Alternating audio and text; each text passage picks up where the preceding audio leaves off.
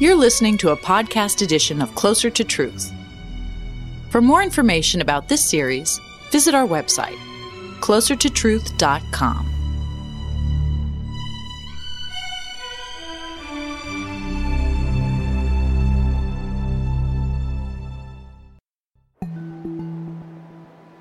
All my life, I've wondered whether the cosmos has meaning and purpose. Not just the made-up meaning of human psychology, however well-intentioned, or the blind purpose of physical regularities, however the natural beauty, but transcendent meaning and ultimate purpose. It's one of the big questions, and one way to explore it is to probe cosmic origins. How things really begin often provides clues as to what things actually are. This is true of all things in the universe, but is it also true of the entire universe? Does it even make sense to inquire about the beginning of the universe? Meaning and purpose may hang in the balance. That's why I'm compelled to return regularly to seek cosmic origins.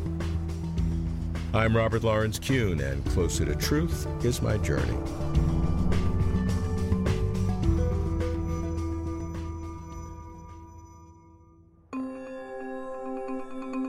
I seek scientists who seek cosmic origins. In pursuit, I go to the Rocky Mountains of Banff, Canada, for a conference of physicists and cosmologists organized by the Foundational Questions Institute, FQXI. Although these conferences, held every 2 years, deal with diverse topics such as time, information, multiple universes, always they include startling theories and new evidence about beginnings. I'm thrilled to start with the scientist who revolutionized thinking about the beginning of our universe, Alan Guth. Alan's big idea, which captivated me, was the theory of cosmic inflation. That the very early universe went through colossal exponential expansion in a fraction of its first second. How has cosmic inflation been holding up? What progress has been made? Alan, we're here at the FQXI conference, and I think this is our 5th time together, maybe over 13, 14 years. What's been happening recently with all the observational evidence in terms of inflation? The observational evidence for inflation has just been mounting up, and as things get measured more and more precisely, it just gets better and better. So, for example, one of the predictions that inflation makes is for the average mass density of the universe. And now that's been confirmed to an accuracy level of about 0.5%. Wow. It's exactly what inflation predicts. One of the other important predictions inflation makes is for the patterns of the ripples that are seen in the cosmic microwave background radiation. And the most recent complete test of those fluctuations is from the Planck satellite, and the main result of the experiment was powerful evidence for the simplest models of inflation. What is the prediction, and how does inflation predict a pattern? In inflationary models, these fluctuations are attributed to quantum fluctuations that happen initially at the beginning of inflation on incredibly small size scales, where quantum effects are expected to be significant and are. And then inflation stretches these out to become macroscopic and visible in the microwave background. Because the pattern is determined by quantum physics, we can predict what that pattern is. Yeah, that's really amazing. How about your own theoretical thinking over the last few years? Well, one of the key mysteries still about inflation, really, is how we handle the fact that almost all versions of inflation have the property that once they start, they never completely stop. We call it eternal inflation. It's really future eternal inflation. It goes on forever, producing what we call pocket universes. And the difficulty with that is how to define probabilities, because everything that's allowed by the laws of physics will happen an infinite number of times in this multiverse. So it's very hard to know what you're talking about when you say that something is more common than something else. So people have been wrestling with that, and it's still pretty much an open problem, but we have a number of different proposals for how to extract finite numbers from the infinities. We don't even know what the right recipe is, but the recipes that give sensible answers seem to all have the property that they prefer small amounts of inflation rather than huge amounts of inflation. while in the old days we used to think that huge amounts of inflation looked much more plausible. So what's the implication of that? One is that if you have a huge amount of inflation, it drives the universe completely to flatness, critical mass density. But if you have just minimal amount of inflation, then there's still a chance that we're not quite at the critical density and that we might measure a deviation from the critical density. So that now becomes a much more interesting thing to look for. The other important implication of minimal inflation is it means that our pocket universe is probably not as big as we once thought it was. In the, quote, old days, we used to think that our pocket universe was tens of orders of magnitude larger than what we currently observe. You know, what happened before? How did inflation start? Well, we still certainly don't know the answer to that question, and inflation, in fact, makes it a particularly difficult question to answer because the gigantic expansion associated with inflation really, from an observational point of view, essentially completely erases any evidence of what came before. So thinking about what came before is pretty much entirely a theoretical issue. What are some of the options? What are some of the differences that people are talking about? One possibility that people have thought a lot about is the idea of a quantum origin of the universe, that it's tunneling from something or not, some version of nothing, and there are different versions of nothing. But yeah, the idea is that somehow quantum physics can start with a state of nothingness and tunnel to a small universe which then undergoes inflation. And there are different versions of that. Allen's theory of cosmic inflation makes astonishing claims. Inflation transforms the smallest possible events, quantum fluctuations far smaller than an atom, into the largest existing structures, galaxies and clusters of galaxies. And once begun, cosmic inflation cannot end, so that an inconceivably large number of universes continue to be generated, perhaps an infinite number of universes. Among cosmologists, eternal cosmic inflation has become conventional wisdom. But even as observational evidence has been building support, not everyone is convinced, and I need to know why. I meet theoretical physicist Andreas Albrecht. Andreas, most cosmologists believe that the theory of inflation is an accurate way to describe the beginning of the universe. And the general implications of that are two things. One is that our own universe is orders of magnitude, maybe exponentially bigger than what we currently see. And secondly, that the implications of math is that if inflation starts, it doesn't stop, so that there'll be maybe infinite numbers of other universes. So you agree with the inflation, but you question some of the conventional implications. I do. If you believe in a little bit of inflation, it's very easy to conclude there must be a lot. But then it leads to some really weird stuff. I mean, inflation is advertised as a solution to tuning problems, where the universe itself looks delicately balanced at the beginning of the Big Bang. I think some people kid themselves this eternal inflating picture is free of those problems, but I think it is. And that's forced me to consider something other than the simple extrapolation back that you might naively do with an inflation theory. And one of the things that's actually motivated that is the dark energy and the possibility that we're surrounded by a horizon not much bigger than what we see today that could really be the edge of the universe, not just the edge of what we see, but the edge. I mean, that's really a minority position. Why are we able to see the edge of the universe? That seems unduly coincidental. Well, there's a lot of talk about these coincidences. People wonder why is the value of the cosmological constant, the dark energy, it is. Yeah.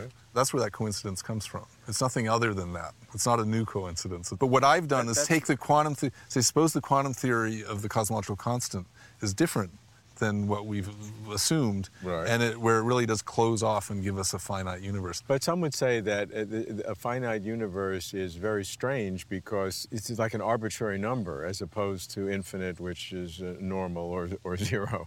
To me, infinity doesn't mean anything at all, because in science, we'll only ever have a finite amount of data.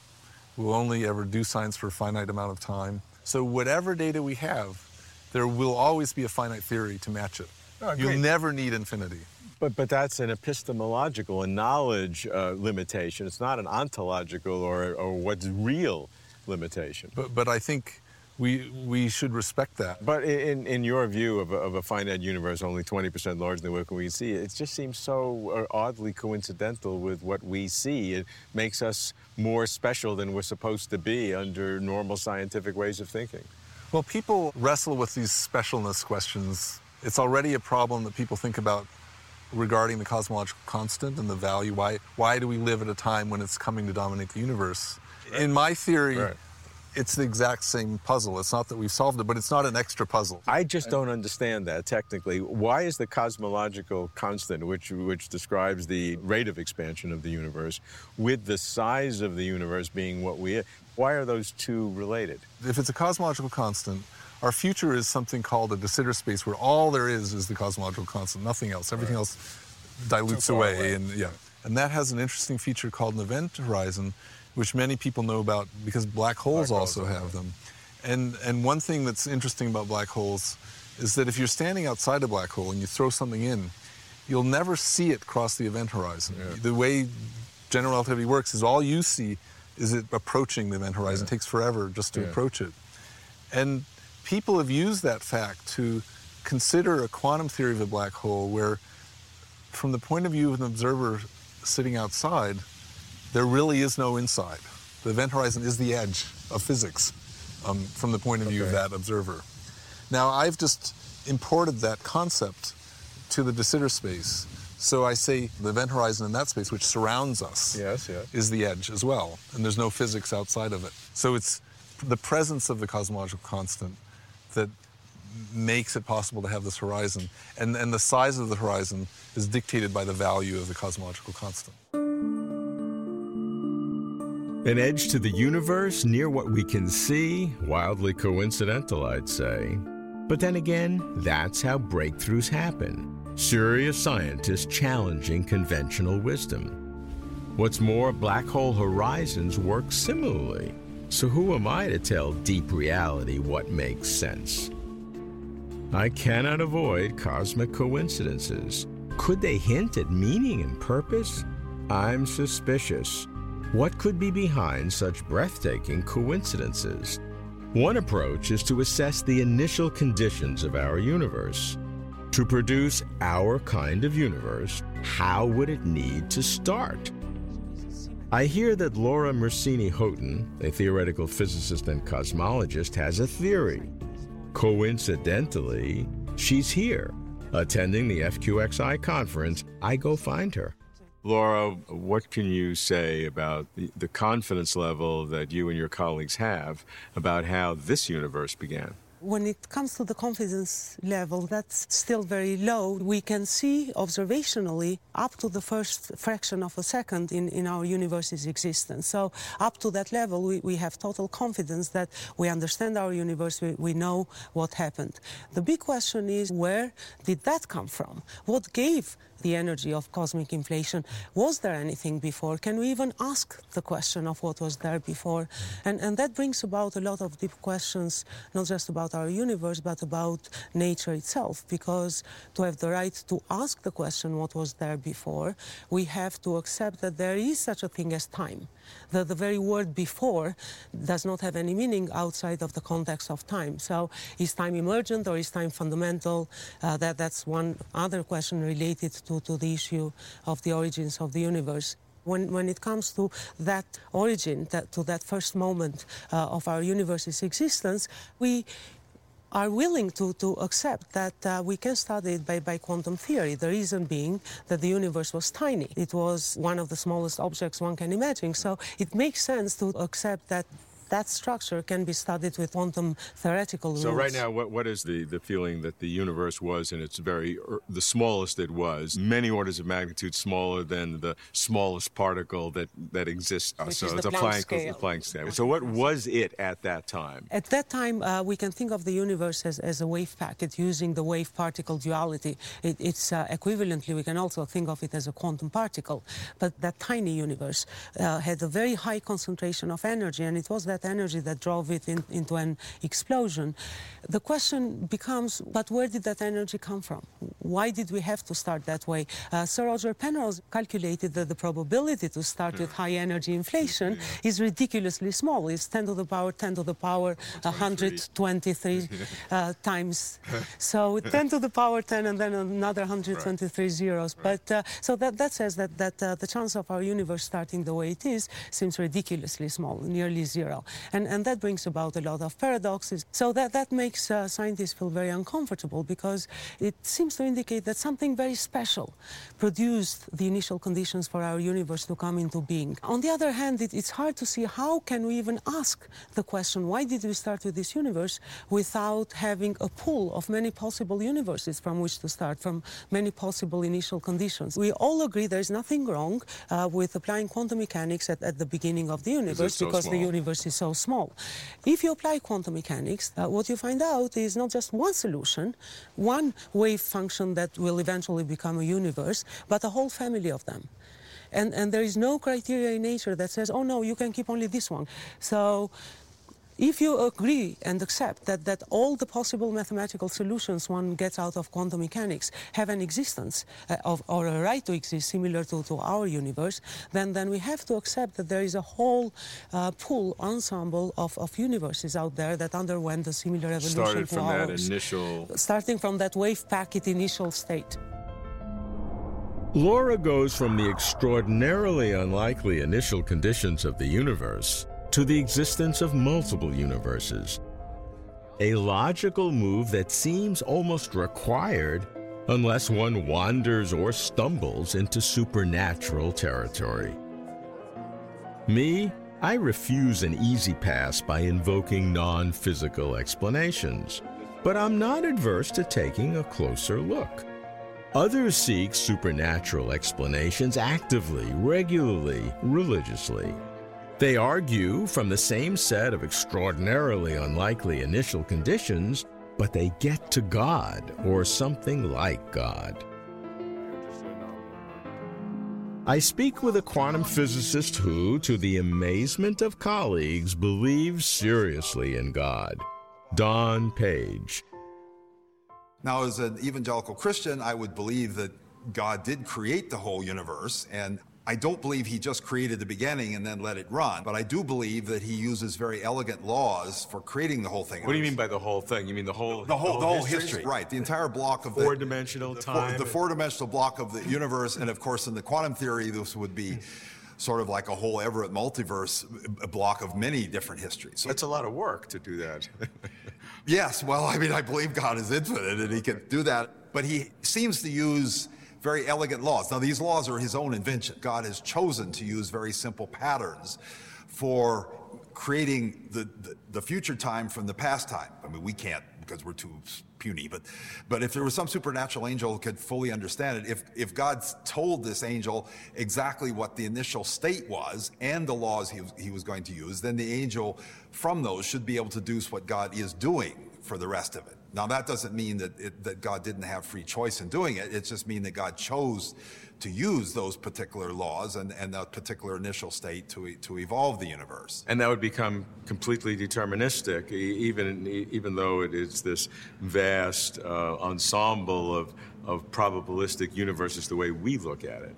Yes, I think in my own view, there's not really randomness in quantum theory, except there is the uncertainty, of course, as to which branch we right now are on. It's sort of like the same uncertainty as to the uncertainty of why my present experience is seeing the universe from this direction and you're seeing it from that direction. I think both are real, and I guess I am one that strongly believes that God created the entire universe from nothing, and in my view, that means he had to totally determine it. Now, many quantum physicists who do believe in God would say that God created quantum physics to allow a flexibility or an uncertainty to play in the universe so that human interactions, human free will can be built into the system. Yeah, I mean, Einstein said that God does not play dice, and I tend to go even further and say that God could not play dice, if by playing dice I mean using something that gives random results that are not already determined by what God's doing. There's no random choices. There's nothing out there for God to bring in and use. This is all determined. But from our point of view, we can only see one outcome. So for us, the result looks random because we don't see the other parts. And God, if he had nothing other than himself to start with, I think that God doesn't even have the opportunity to be able to have randomness, that he had to create everything, and therefore I think he had to determine it all.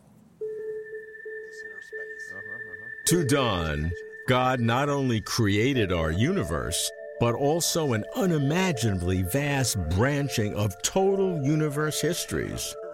I've not dreamt of the ideas Don makes me consider. To his credit, I like that. Never mind that I don't believe a word of that. When dealing with the origin of the universe, we must emancipate our minds, and Don helps me expand my thinking. I should come back to Earth, or at least back to our universe. With all my focus on how the universe began, I've neglected the prior, deeper question, if the universe began. I asked a quantum cosmologist, also attending the FQXI conference, who claims that our normal sense of beginnings or origins may not apply to the universe as a whole. James Hartle. When people talk about the beginning, we have to ask, what does that mean? What is the beginning of the universe? If we assume that the geometry is classical, so we have a well-defined notion of time, you can talk about sequences of things in time, and you can try to extrapolate. This is what cosmology is about, the history of the universe backward in time. Okay. So how far can you go with that? Right. It depends on what you mean by what you think the limits are. If you're talking about the classical theory of general relativity, which is what we use in discussing the Big Bang, you can only go so far before the solutions, which represent the universe, develop singularities, infinities. And so what that really means is that the theory has broken down. Right. That is quite early, right? It's like 10 to the minus 43 seconds after the Big Bang. Yeah. And that's what most people are talking about when they talk about the beginning. Very early, back to the limit in which we can meaningfully describe a notion of time. So that's way before inflation is supposed to be. Way before inflation. Yeah. A lot of stuff works, yeah. Right? Starting with very simple initial conditions, we can have a whole story about how the universe. So the question is, can you go further?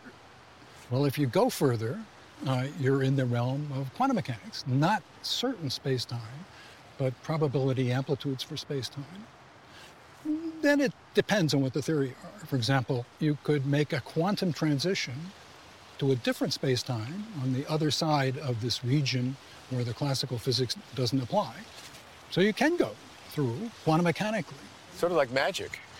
It's a very simple thing. If you think of the decay of an atomic nucleus, it's sort of like bound inside the nucleus and it's bouncing around. Yeah. There's a sense in which you can describe classically what's going on inside the nucleus. But to get out, it has to tunnel through a barrier because it's confined by the nuclear forces. But it can tunnel quantum mechanically through the barrier and then behave classically on the other side. Mm. That's two regions of classicality connected by a quantum transition. Could the universe be like that? It could, right? Where we make a quantum transition to another universe on the other side. So, but how does that help us understand what happened originally? One possibility is there's another expansion on the other side. So what would be the implications of that? Eternal expansion? So it would expand on both ends, right? Right. Unfortunately, what also reverses is the arrow of time, according to our calculations. Right. So the arrow of time would point the other way. Their direction of time is going towards the direction of expansion. To signal us, they'd have to go backward in their time. Not possible. So they're effectively disjoint. So classical description, back to a very early stage, possible quantum description, not much help in explaining the universe that we have. And so what is the fundamental implication of the Hartle-Hawking state? Well, the most useful application are the prediction of the features of the universe that we see today coming out of the state, because we get probabilities for those different classical histories. And that's how you test the theory of the quantum wave function of the universe against the observations. not by having classical physics, but having an ensemble of possible classical universes.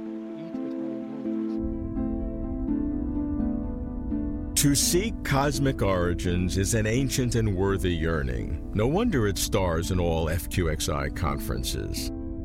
In the past, even if a final theory of how the universe began remained beyond us, the question itself always made sense.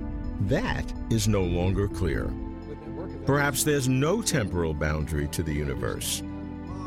Perhaps there's an infinite branching of total universe histories. Perhaps the universe is much smaller than we've come to think. What do we know with reasonable confidence? Cosmic inflation is a powerful theory with increasing support from cosmological measurements. The initial conditions of our universe were remarkably precise.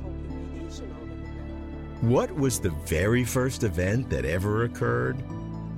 My hunch is that we're at least several breakthroughs away from a satisfying answer. My night musings drift from cosmic origins to ultimate origins. If the former is staggering, the latter is stupefying. I wonder whether science, as we conceive it, will ever be capable of discerning ultimate truth, far beyond, closer to truth.